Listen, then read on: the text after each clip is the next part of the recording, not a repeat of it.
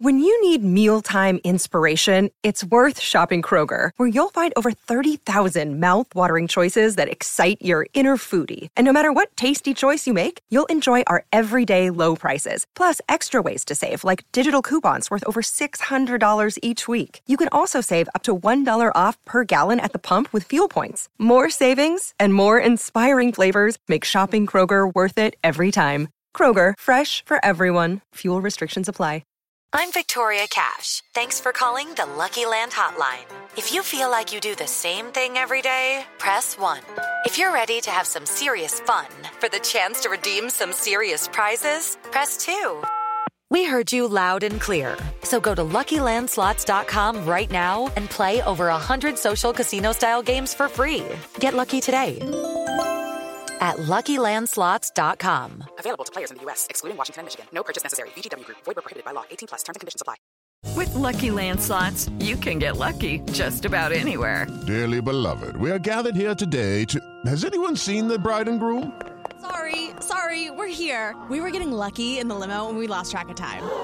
No, Lucky Land Casino, with cash prizes that add up quicker than a guest registry. In that case, I pronounce you lucky. Play for free at LuckyLandSlots.com. Daily bonuses are waiting. No purchase necessary. Void where prohibited by law. 18+. Terms and conditions apply. See website for details. It is Ryan here, and I have a question for you. What do you do when you win? Like, are you a fist pumper, a woo-hooer, a hand clapper, a high-fiver? I kind of like the high-five, but if you want to hone in on those winning moves, check out Chumba Casino. At ChumbaCasino.com, choose from hundreds of social casino-style games for your chance to redeem serious cash prizes. There are new game releases weekly, plus free daily bonuses, so don't wait. Start having the most fun ever at ChumbaCasino.com. No purchase necessary. VGW Group. Void where prohibited by law. See terms and conditions. 18+.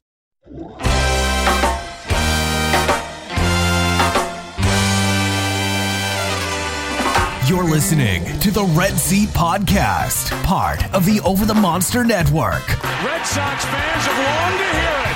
The Boston Red Sox are world champions. Hosted by Jake Devereaux. It's gone. It's into the bullpen. This game is tied. This game is tied. David Ortiz. David Ortiz. David Ortiz. And featuring Keaton DeRocher. It's a grand slam. I'm telling you.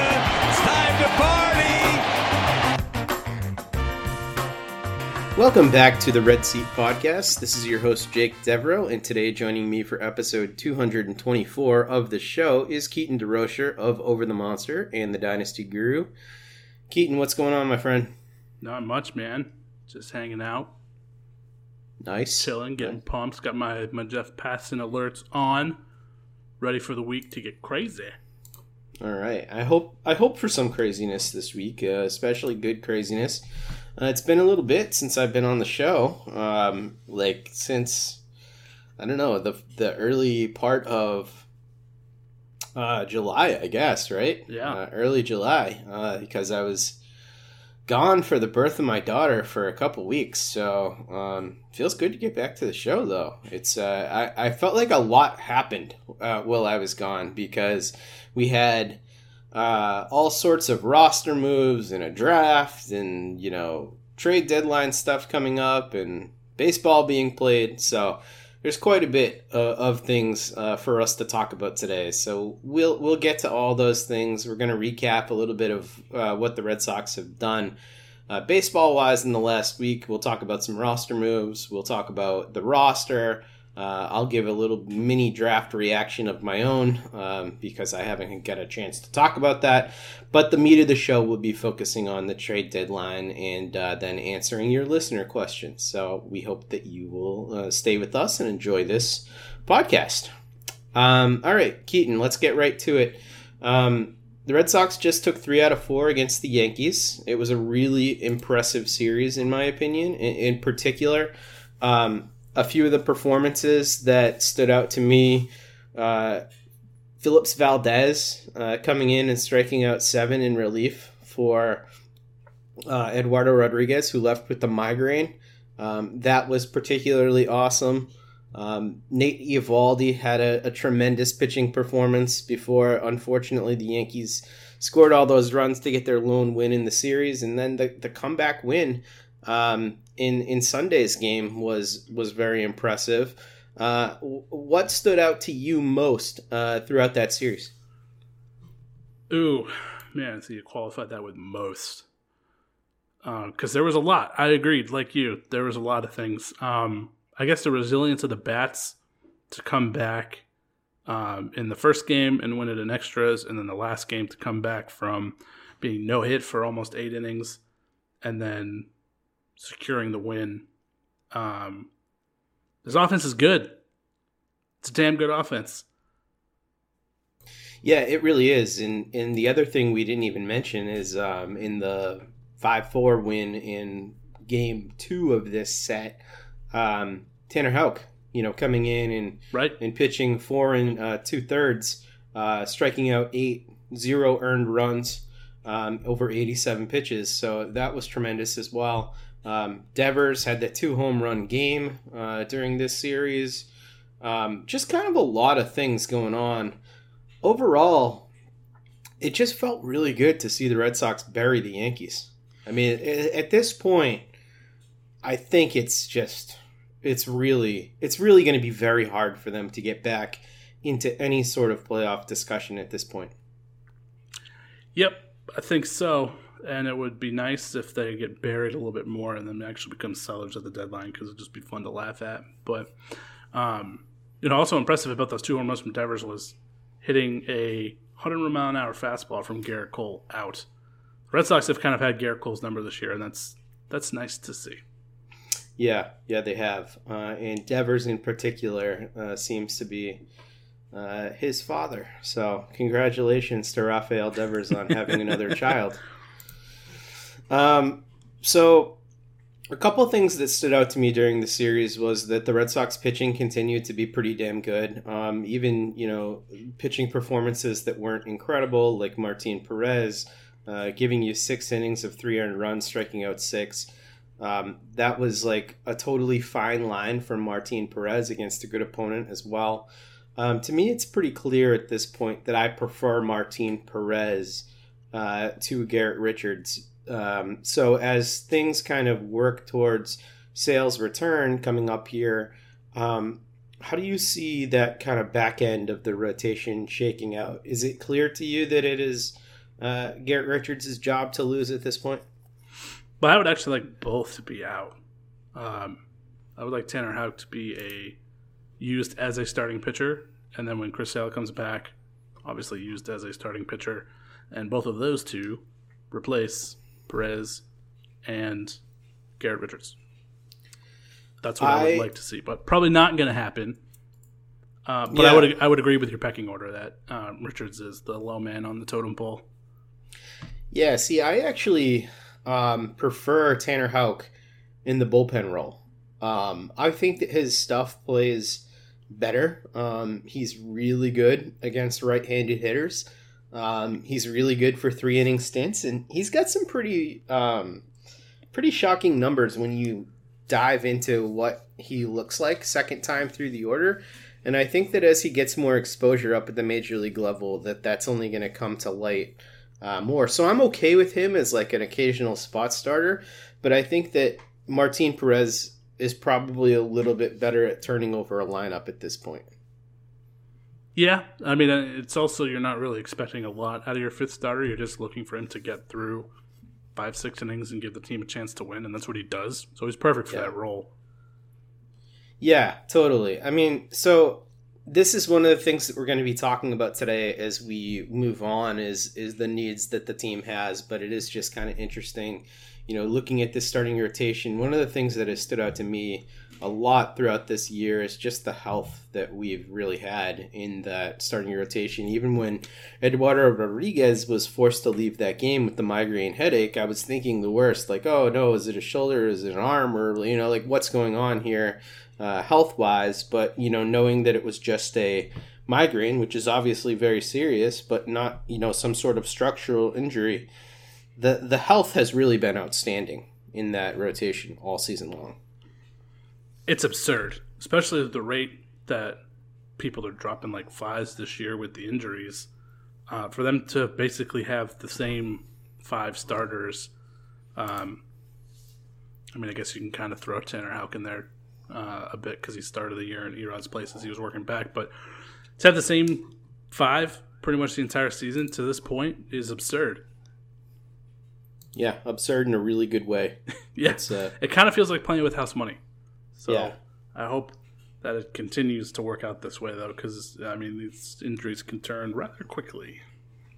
Yeah, and it's increasingly looking like a 2-team race at the top of the American League East between Boston and Tampa Bay.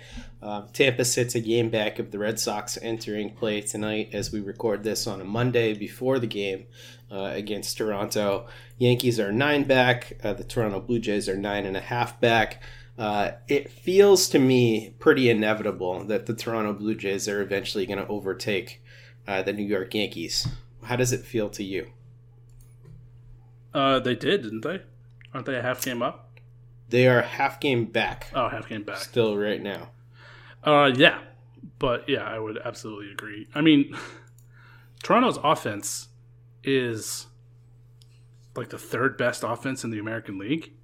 It's really good. They've scored 491 runs, which is just a few shy of Boston and Tampa Bay. Yeah, if you look at the standings for the American League, it's kind of hilarious to see like their run differential is plus 86, I believe, unless they've started to play today at this point, which I'm not sure if they have. No, they'd be playing the Red Sox, so no, they have not. And everybody around them is like the closest, I think, is the A's at like plus 30, and then everybody else is minus 30 or worse. Mm-hmm. And to see them still like 4 games out of a wild card spot, it's like, holy shit, guys, get your pitching together. You're just stranding your offense out there to dry.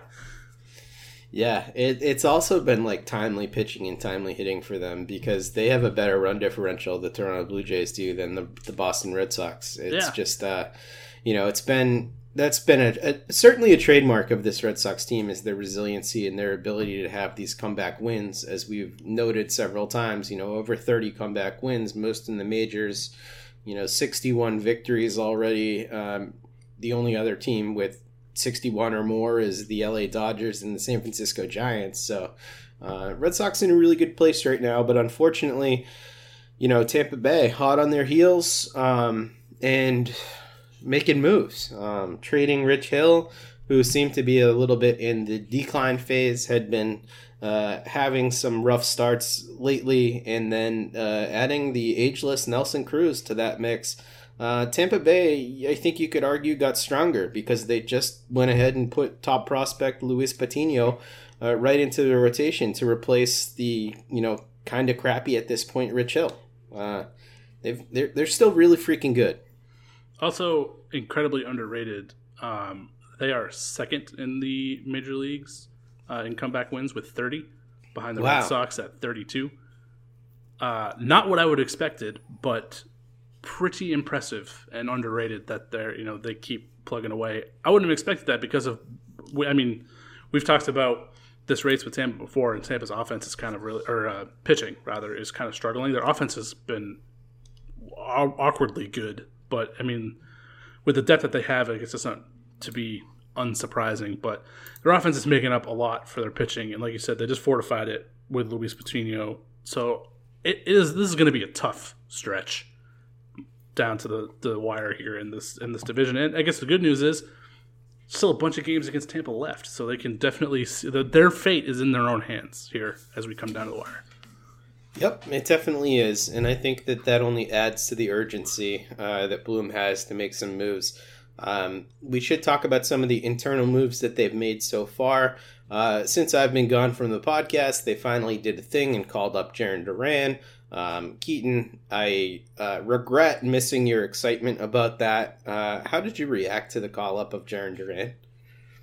Like a 5-year-old on Christmas Eve, just giddy up all night thinking about his first at-bat and how much fun it was going to be. And then, of course, it fucking rained out and rain delayed. And we finally got him. We got to see him. He's here.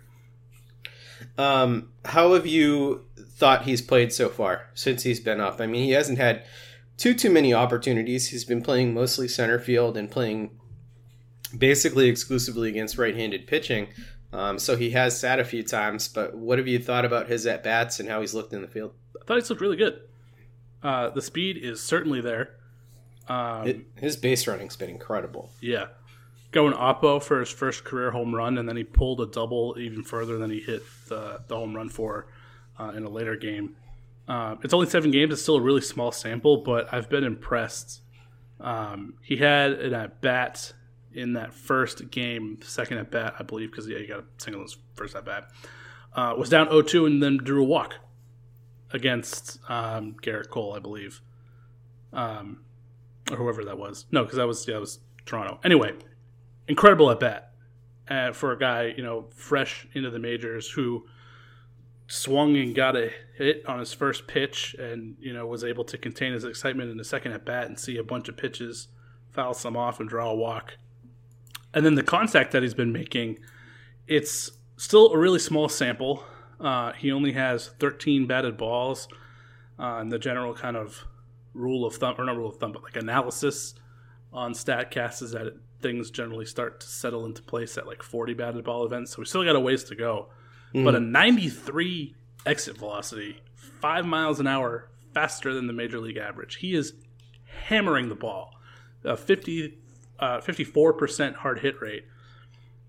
He's had some swing and miss, but I'm not really discouraged because he's never really had strikeout issues in the minors before. I guess you could consider the first part of his stint this year at AAA his worst struggles with strikeouts, but he corrected that pretty quickly and had an incredibly hot start or hot finish to his AAA stint. I think he's probably going to do the exact same thing here. He's just kind of settling. It's still incredibly early, but I have been pretty excited with what I've seen. Yeah, I mean, we have seen a little bit of swing and miss in the past, like you noted earlier in this season, and then in his small sample size in 2019 when he went up to AA and just was exposed with his old swing. There were some balls that he just couldn't get to inside, and that was pretty apparent. But one of the great things about Jarren Duran has been how he's been able to make these adjustments over time with his athleticism, and he's been able to make these adjustments relatively quickly. And I totally agree with you. I hadn't looked at any of those numbers, but what I was going to say is it seems like everything he hits, he's hitting really hard. So I'm not surprised at all to hear that, those exit velocities are being backed up there. The other thing that I was a tad worried about with Jarren Duran was just we had heard so much about his inconsistent defense in center field, and I haven't noticed it being an issue yet. I mean, maybe you could say, if I broke down some video, maybe I could say like, oh, that wasn't the most ideal, route efficiency or something like that. But really, the speed that he has is enough to cover up for some of his mistakes. If he does make them. And I think that he's getting better there. I like that they decided to play him in center field, the position that he's most comfortable in. And I also like that Cora was willing to challenge him by hitting him second in the order. I think all those things just, speak to the confidence that they have in the player.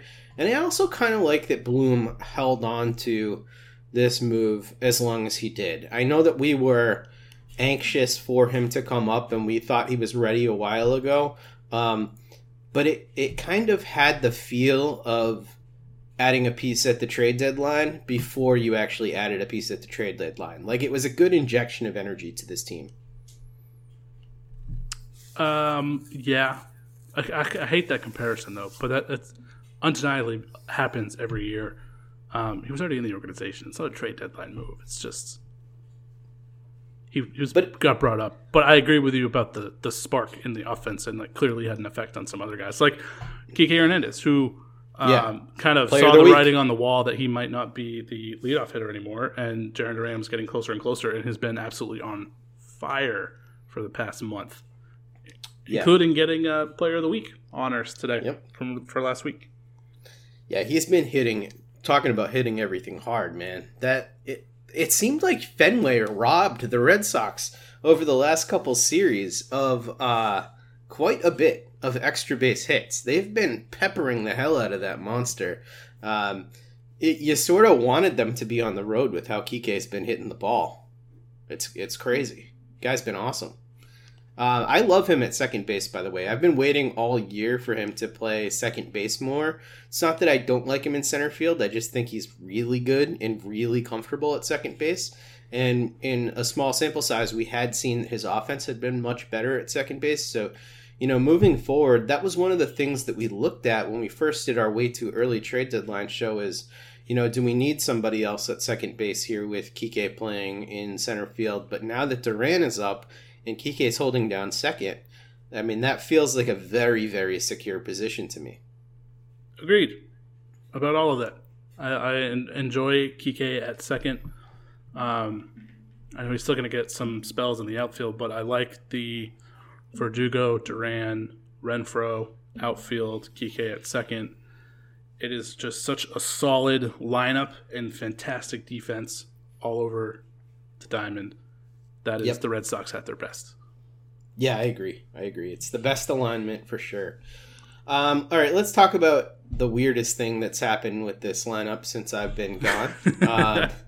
Franchy Cordero is back with the team. That in and of itself isn't particularly weird, but we started to notice about a week ago, or maybe a week and a half ago. Time has been flying with like a newborn in the house. But Franchy started to get some starts at AAA at first base. And, being that, he looks like a potential answer against right-handed pitching, which is something that the Red Sox have been having issues with, being that he's a left-handed bat, that was kind of interesting.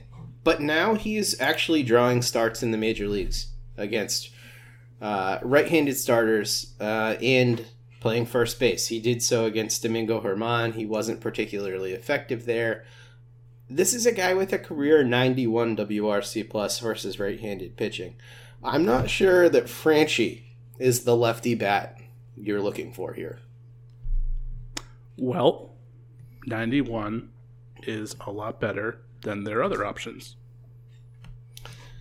Yeah, I guess that's one way to put it. Yeah, I mean, so let's look at Bobby Dahlbeck here. I have his page up right here. I'm going to just click on his splits. His WRC plus this year versus righties is 54. So yeah, 91 is better than 54. That's true. It is. But neither are great. No, I think it is them making that move, though, to basically give Franchy a chance to be that platoon, I think says a lot about how they view him now. I think they really wanted it to work, but it doesn't look like it's going to. He's obviously been squeezed out of the outfield now, and his only chance for playing time is to figure out how to play first. Otherwise, it's probably just going to be, AAA mash and Franchy. Or trade chip. Or trade.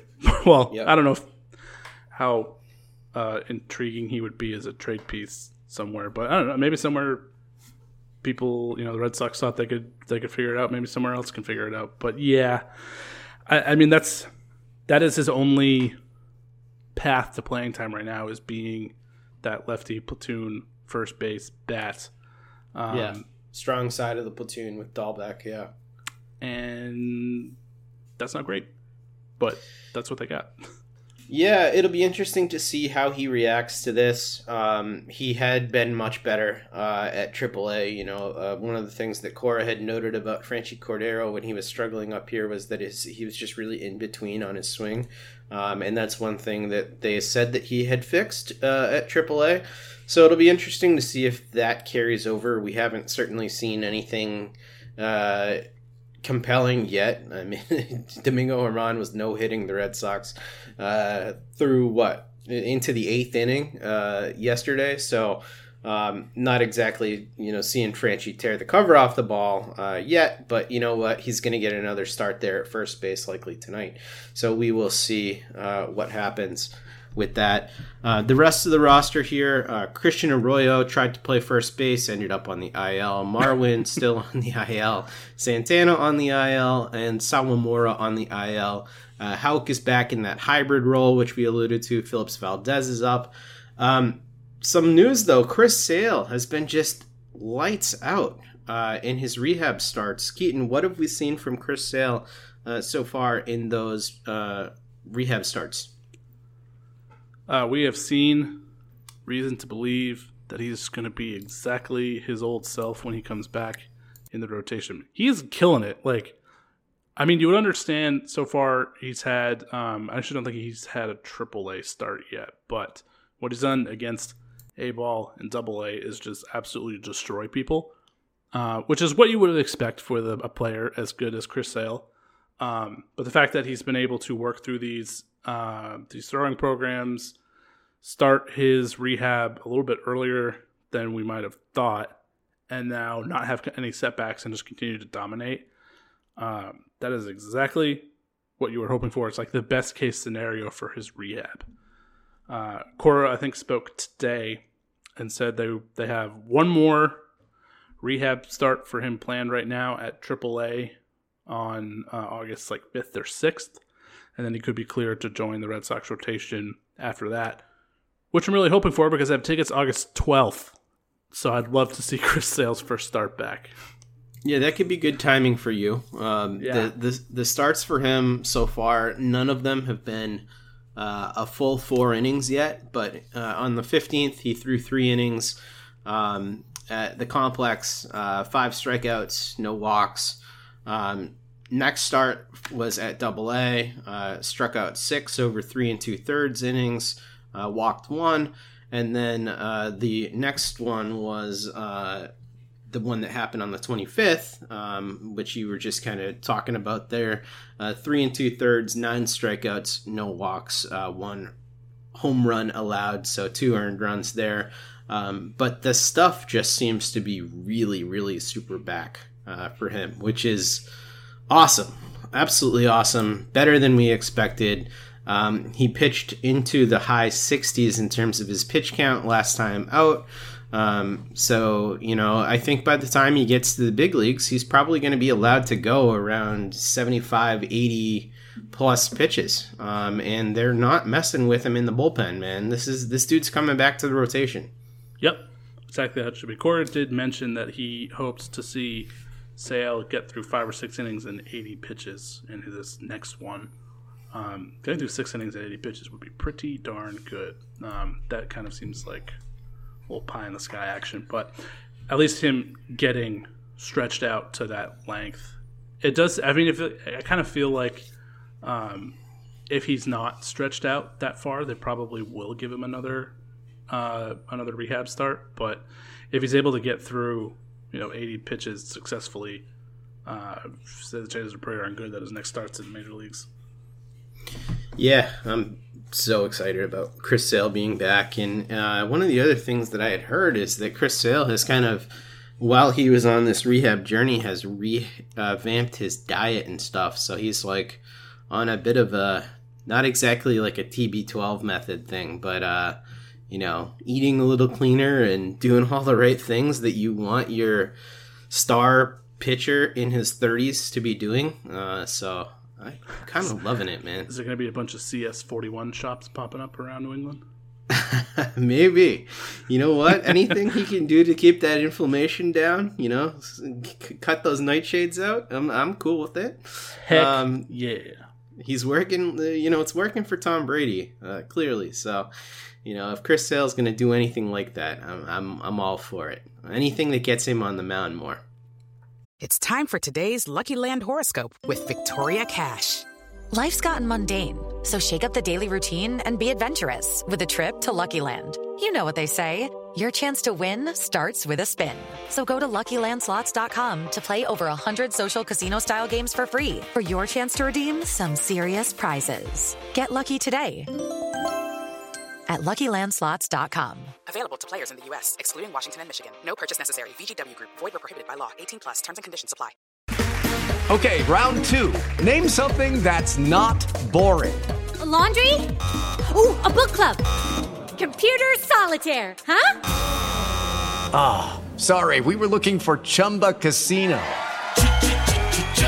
That's right, ChumbaCasino.com has over 100 casino-style games. Join today and play for free for your chance to redeem some serious prizes. ChumbaCasino.com. No purchase necessary. Void where prohibited by law. 18+ terms and conditions apply. See website for details. All right.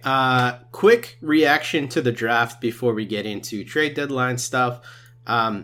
We had talked about the draft a little bit heading up to that point, and the names we had been talking about had basically just been Henry Davis, Kumar Rocker, and Jack Leiter, who we really wanted. We didn't even talk about the possibility of Marcelo Meyer is how you pronounce it. My bad. Marcelo Meyer being available to the Red Sox.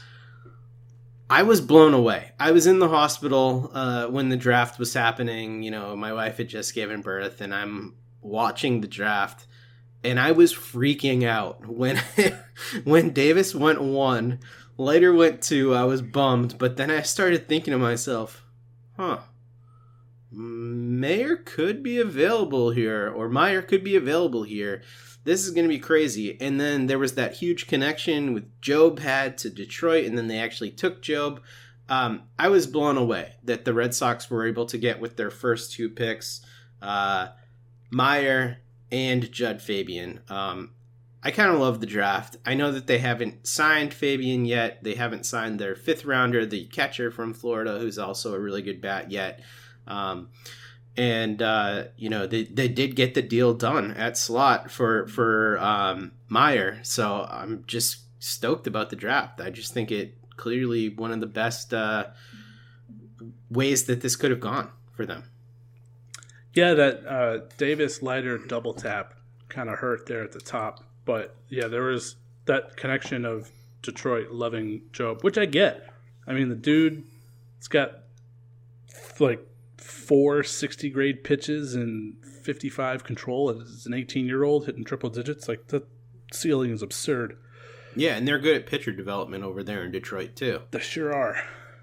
So that was really kind of at that point what we were hoping for was like, yeah, just stay that track and let the best player in the draft fall number 4, please. Dear God. Yeah. And you know that the nice thing about it, too, is you don't have any of the panic that you would have with a pitching prospect being in the Red Sox system. You know, as good as Leiter and Job and Rocker are, there would have been that thing in the back of your mind, like, are the Red Sox going to screw this guy up? Because they just haven't been particularly good at developing starting pitching lately. But right. You know what they're really good at is developing position players. Yeah, very good. And you're exactly right. I would not have trusted Job in the Red Sox organization because they just cannot. They need very, very polished college arms, which is why Leiter and Rocker were so attractive to me as, like, that's the type of pitching prospect that the Red Sox can develop and have great little career in Boston. But there's, like, no doubt about their talent with position players. Like, I'm already bought into Meyer being like an absolute stud for Boston for a long time.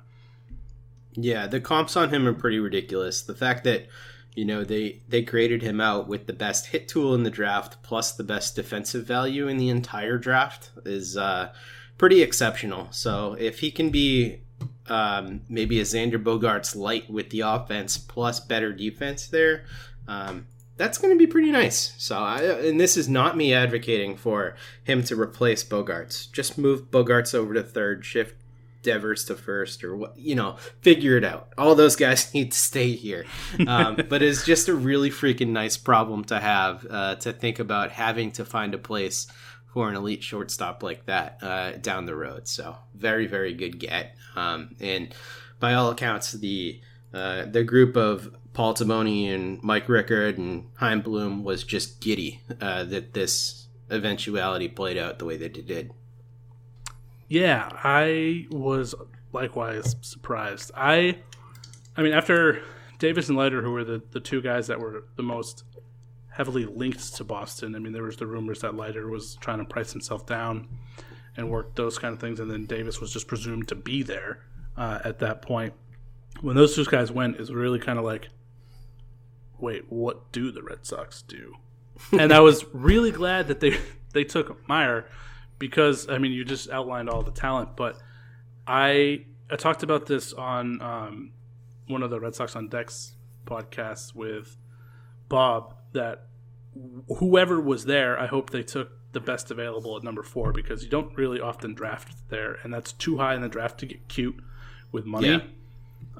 Even though that did not stop a couple teams immediately after Boston from getting cute with their money, which is fine for the Red Sox, Baltimore being one of them. They're just going nowhere. But whoever it was, I wanted them to take the best available, and the fact that it ended up being what is kind of like the consensus best talent in the draft is just kind of like, how did this happen? Yeah, it was so weird that we didn't even really talk about it as a possibility. So, you know, it's pretty great. My personal board for this draft, my top 5 talent-wise, I had Leiter 1, Meyer. I'm sorry, I'm going to keep doing that. Meyer. Number 2, I had Jordan Lawler 3, I had Jackson Jobe 4, and I had Henry Davis 5 out of that group, just in terms of like in a bubble, pure talent-wise, upside. I still liked Leiter 1, but the fact that, you know, we got the guy who I had 2, Meyer, is just crazy. So... awesome. The Chaim Bloom and his group just continues to build this system up in a very impressive way. So it almost Keaton, almost makes that 60-game nightmare in 2020 worth it. I mean, sure. I mean, podcasting about every game was still pretty rough, and I haven't forgotten. Yeah, that was the worst season. Man. I think it was Pete Abraham tweeted out that through, what are the Red Sox at? 100 games? 100 games was what, last game? That this feels shorter than the 60-game season last year. And 100% it does. Yeah. This feels like 20 games of last year's season. Yeah. Ooh. It was very difficult for Shelley and I to get motivated to talk about another starting pitcher going 2 innings and giving up 5 runs every damn time on the precap. This season, much better. Look forward to it. Well, old friend Ryan Weber was claimed by Milwaukee and then just recently was DFA'd by them. So he is, for all of you out there who are wondering what Ryan Weber's up to, it's still nothing good. So, would it surprise you to know that I was not wondering? No, not at all. All right, let's get to the trade deadline here. So the trade deadline is coming up on Friday. The biggest needs, in my opinion, are first base with a little bit of a gap, then relief pitcher. Keaton, you feel slightly different than that. What do you think are the biggest needs for the team? Back to that old saying, you can never have too much starting pitching. So the Red Sox starting pitch is kind of starting to wear a little bit here, and the offense has been able to bail them out, as evidenced by all of the comeback victories. We talked about Perez and Richards and how they are, you know, those 2 bottoms guys. But even Nick Pivetta has actually been kind of bad lately. He's given up 14 runs in his last 21 innings. He is somehow 2-1 over those 4 starts because the offense has bailed him out. He's not striking guys out as much as he was before, and really his overarching stat line has been driven by that really freaking good first month and a half where he had a 2.81 ERA, but since then he had a 4.8 ERA in May, 5.4 in June, 4.08 so far in July, and the strikeouts aren't there. Walks are starting to kind of creep back up. If he's your 5th starter, sure. But I'd actually prefer, like I said, Houck, Sale, and a trade for a starting pitcher for them. And then use these guys that were booted to the pen as depth that they haven't had in previous years and made, when inevitably there was an injury, it incredibly hard to deal with. I think right now they're using Houck as a starter, but it's kind of because they have this stretch of like 17 games in a row.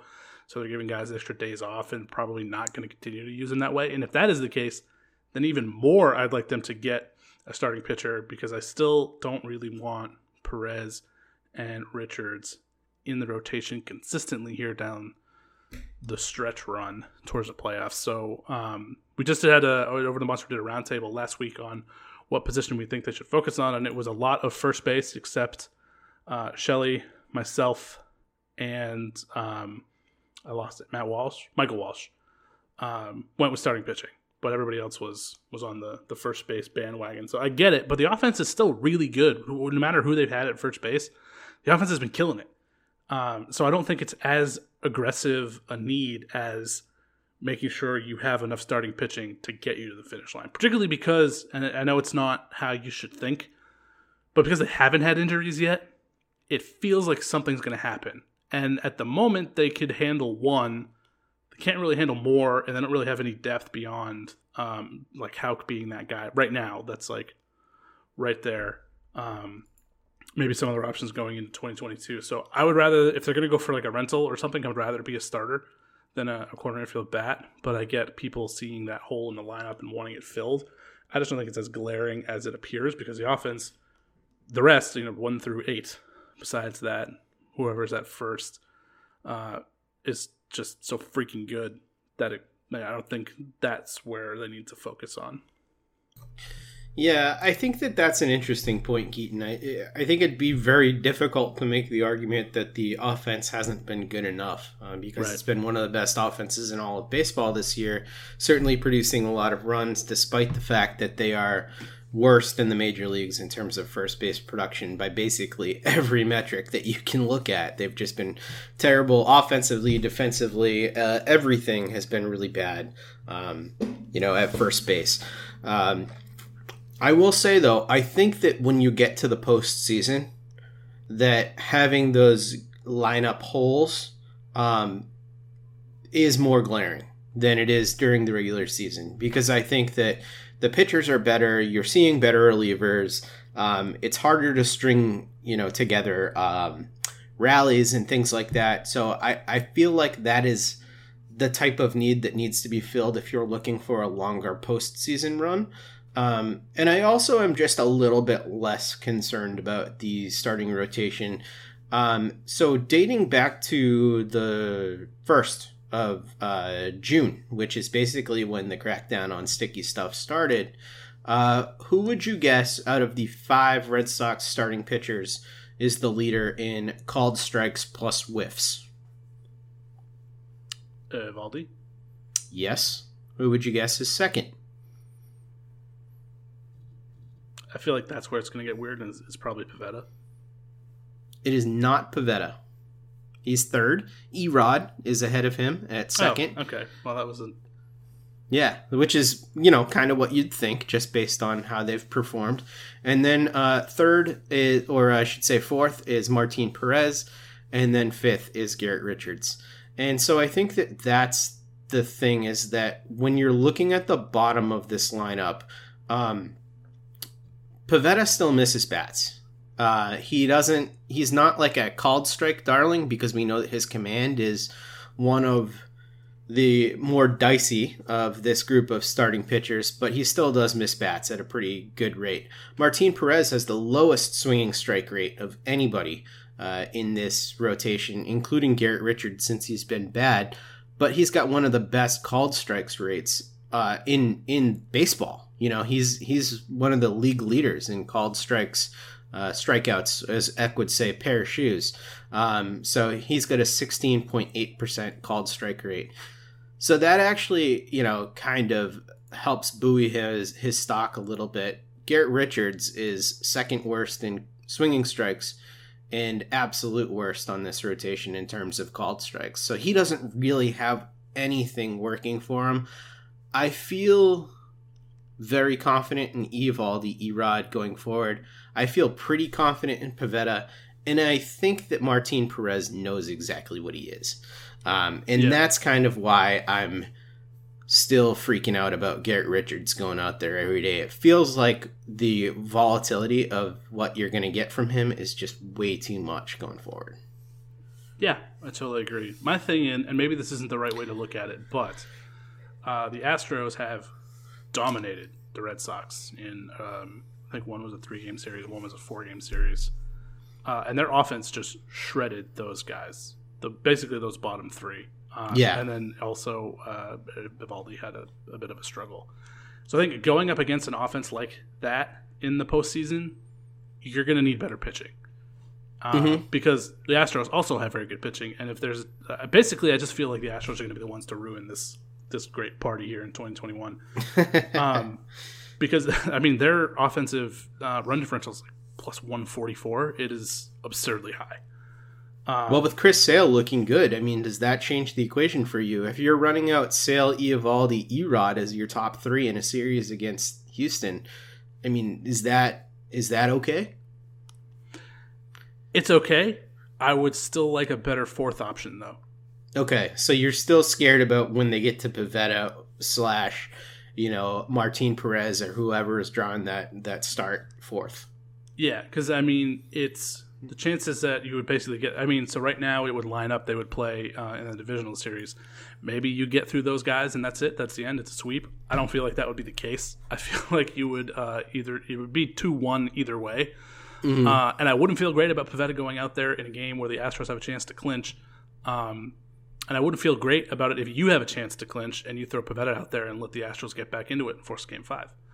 So I would really like a better fourth option. And that's thinking of it in that kind of like microcosm of we're going to play the Astros at some point, whether it's in the divisional round or the CS, and it's staring us down the barrel. And just the bad the bad matchup that they've already been this year, I'm just kind of like, God damn it.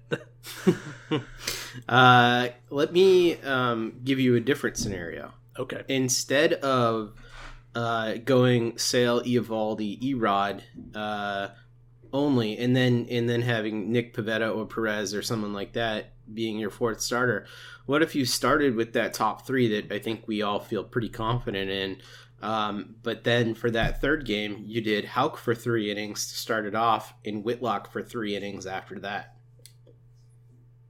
I do like that. You're right. I do like that. That's better.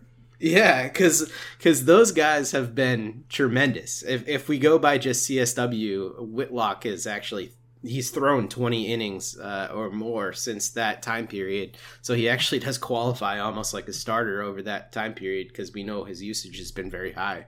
But he's got a 32.6% CSW, which is actually even higher than Eovaldi's. So he's been excellent. You can throw him in bulk, and Houck, we know, is great the first time through the order. So I think that there are some things that the Red Sox can do to minimize those guys. And I also think that Nick Pivetta is a guy who could pitch better first time through the lineup, just showing you the kitchen sink first time through.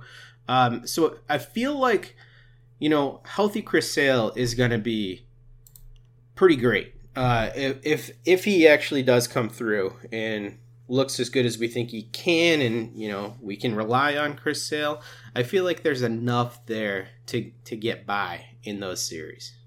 But we'll see. I certainly wouldn't hate if they went out and somehow convinced the Nationals to give them Max Scherzer, something like that. Yeah, which would be just delightful for many reasons. All right. Well, as you noted, one of the areas where the Red Sox definitely have a big need is first base. When we did our roundtable, most except for you and Shelley, everybody else noted that first base was a big position of need. Had I done this one, I would have also said first base. Here are some options for first base. We hadn't talked about this in a little while, so there are some new options on the market. The first new sexy option on the market is Anthony Rizzo, who's a lefty bat. He's a free agent after this year, 2021. He does carry sort of a substantial cap hit, 16.5 AAV. Obviously, you wouldn't be taking all of that money on. But Andrew Simon over at MLB.com proposed a really interesting trade. He said Anthony Rizzo and Ryan Tepera, so filling a need at relief pitcher as well, which is one of those areas we've talked about, for Franchy Cordero, Brian Bayo, and Durbin Feltman. That was his trade idea. Would you do that? I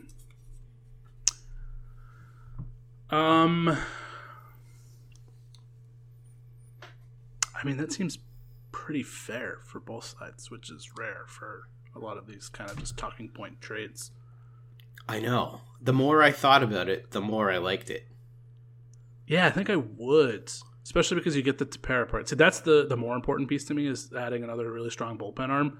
Yep. Rizzo has very clearly declined over the last 2 years and is 32. I mean, I know it would be a rental, but even in his declined form, he still gets on base and would be a significant upgrade at the position, so I get it.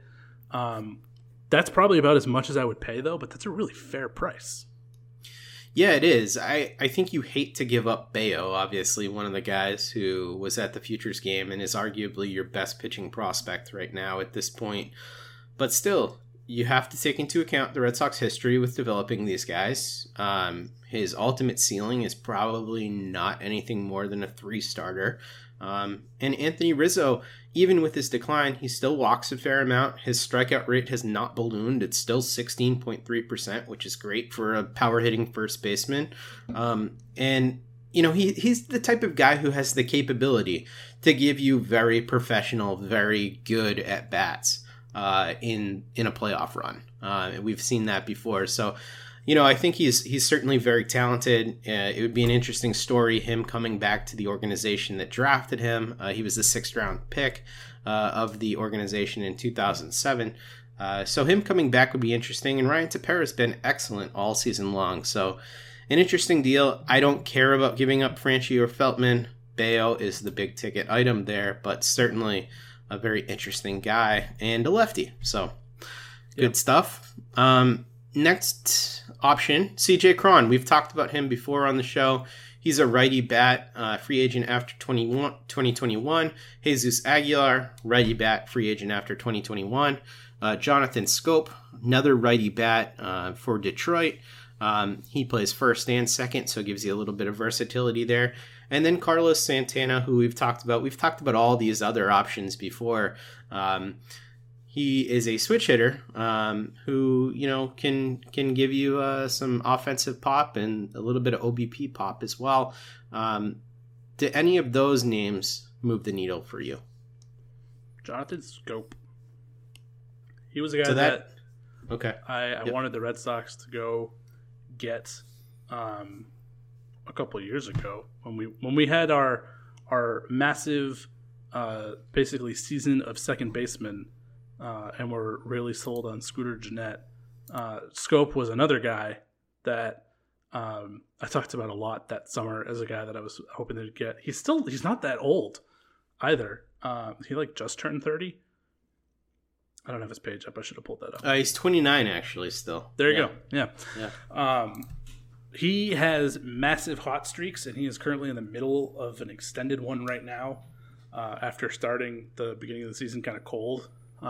He had something stupid like 17 homers in June. It was just absolutely killing it. He should not be on Detroit. Basically, well, I mean, Detroit actually has kind of been on a nice little run here lately, but 10 homers in June. Yeah. It's quite a lot. Yeah. Had himself quite a nice little month there. That's kind of who he is. Like, he has those really hot streaks. Gets maybe cold for a little bit, but then gets hot again, and that is a massive upgrade for the Red Sox at first base. But then also the ability to, like you said, play a couple other positions, kind of move things around. We know Cora likes those guys. So yeah. I would say for his age and his abilities, he's the guy that I would... I feel like he's also would probably be, maybe with the exception of Rizzo, because it is kind of a high price. He's going to be hard to get because he is having a really good season. But I think it would be worth it for the Red Sox if they're looking to go that route and plug that hole up in first base. Yeah, he's an interesting dude. Came up as a second baseman, played majority of his career at second base. As you noted, though, his splits by month have been pretty incredible. First couple months of the season, batted 198, followed by 275 in May, 340 in June, and 329 so far in July. So he's just been red hot for 2 months right now. The thing that freaks me out about that is just like, what if he comes back to earth and just reverts to being kind of mediocre Jonathan Schoop, and he isn't a lefty bat, so he does have better splits against lefties than he does against righties. And then I'm not sure how great he is for you. I think all things considered in a bubble, I prefer Anthony Rizzo to him, even in his declined form, than Jonathan Schoop. If those guys were similarly priced, do you still prefer Schoop to Rizzo? I think I'd be fine with either. I mean, they're both good players. Yeah. I just prefer the lefty bat of Rizzo, I think, in the pedigree. Yeah, that's fair. Yeah. But, certainly a more interesting guy. I think I would have Schoop certainly ahead of Cron and Aguilar. I do like Carlos Santana quite a bit, though. So that would be an interesting name for me as well. He is having such a weird year. He is. Great on base, though. Always a great on base guy. All right, let's move on to relief pitcher. So we both agree that relief pitcher is a very big area of need. I updated this list a little bit from the last time we did it. I included some of the other guys, but I'm just going to read through some of these names here, Keaton, and you let me know who you're interested in. So from the Chicago Cubs, who have, clearly marked themselves as sellers at this point, Craig Kimbrell is available. He'd be an expensive option. He's got a vesting option through 2022. He makes $16 million a year. He's also arguably the best reliever in baseball. Ryan Tepera, who we talked about, he's a free agent after this year. Andrew Chaffin, he's got a mutual option 2022. And then Dan Winkler, he's a free agent after this year as well. Those are all Cubbies relievers who are going to be attractive to other teams. Yimi Garcia, closer for the Marlins. Ian Kennedy, closer for Texas. Daniel Bard, who we got a question about, which we will address. Closer sometimes for the Rockies. Jose Cisnero, who's splitting duties as closer for the Detroit Tigers. He's arbitration eligible through 2023. Hansel Robles and Taylor Rogers are two options from the really disappointing Minnesota Twins. Robles will be a free agent after 2021. Taylor Rogers after 2022. And then Richard Rodriguez of the Pittsburgh Pirates, who've already started the selling process. He's their closer. He's arbitration eligible through 2023. Out of that group, who stands out? Tepera, I think it's interesting. Yimi Garcia is also interesting. Bard, I think, would be kind of fun. Ian Kennedy is interesting, but I think he's going to be very expensive and go somewhere else because he is probably the best of this bunch. Well, actually, Kimbrell is probably the best of the bunch. Yeah. Kimbrell and Kennedy seem like they're going to be priced out of what the Red Sox would be willing to pay because their bullpen isn't. It's really good. Yeah, So, it is a good bullpen. I mean, yeah. like you pointed out, it'd be nice to add another piece to that, but I don't think they have to get crazy with it. So, Yimi Garcia seems like he would be a great addition. He's the one that I think stands out to me the most in this list.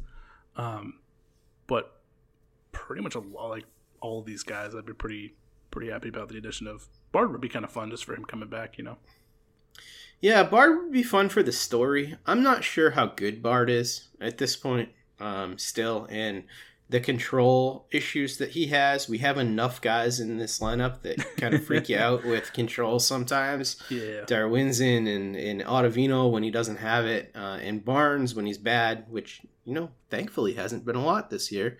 So I prefer a strike thrower out of this group.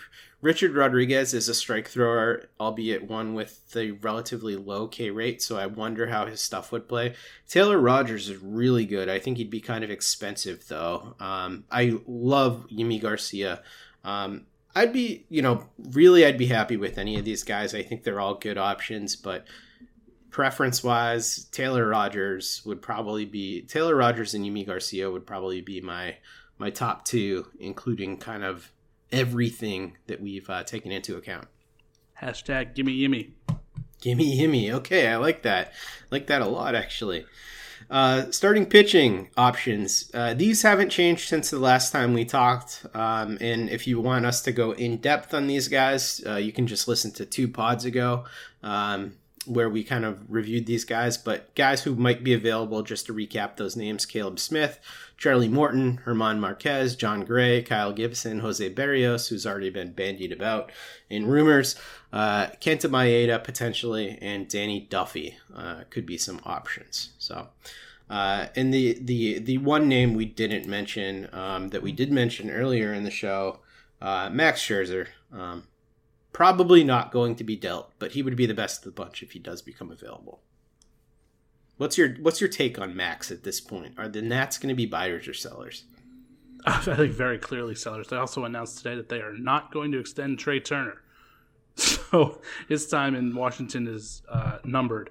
So interesting, considering he's one of the best players in baseball. Yeah, very.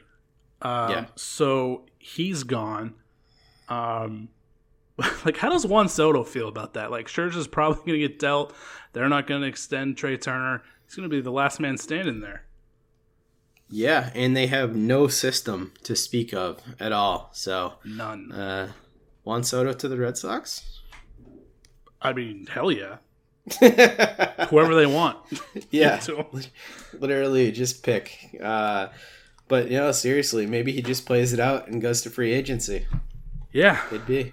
So my guess is, because he is one of the best players in baseball, they're not just going to let him walk like Rendon, and they're going to trade him. So he may be gone too. If you're trading Turner and Scherzer, I don't know how you think you could compete in Major League Baseball. So yeah, I think they're definitely going to be sellers. And I think Scherzer, I think this is the season where it's going to happen. Yeah. Well, you could definitely see Trey Turner and Max Scherzer having a massive impact on the playoffs this year if those guys are moved, for sure. Yep. All right, let's get to our listener questions before we go ahead and get on out of here. Our first question comes from Alden Suez. Hopefully I'm pronouncing that correctly. He says, does Brandon Workman make the playoff roster come October, or do you feel his time in Boston is coming to a close? What do you think, Keaton? I do not think he would be on the roster come October. He's kind of one of the low mans in the bullpen right now. I mean, he certainly has time to change that, and we've seen what he's been able to do against major league hitters in the past. So if he gets back to that form, then sure. But he's real inconsistent, still struggles with walks, but isn't making up for it with the strikeouts like he has in the past. So I would leave him off. Yeah, I don't think he survives this week. I'll be quite honest. I think he's the lowest man in this bullpen right now. I have Yaxel Rios and Phillips Valdez ahead of him in the pecking order. He's just not the same pitcher he was. So I think if you're looking at fungible spots on this roster right now, it's Workman, Rios, Valdez, Chavis, and Dahlbeck at this point. Next question comes from Yoel V. Maria. Should the Red Sox get Scope in Jose Cisnero in a package deal? I think that'd be pretty awesome. Yeah. Two of the guys we had on our list at first base and relief pitcher. Really good players. Cisnero also, I didn't note this, but he's arbitration eligible through 2023, so that'd be a get for more than just this year.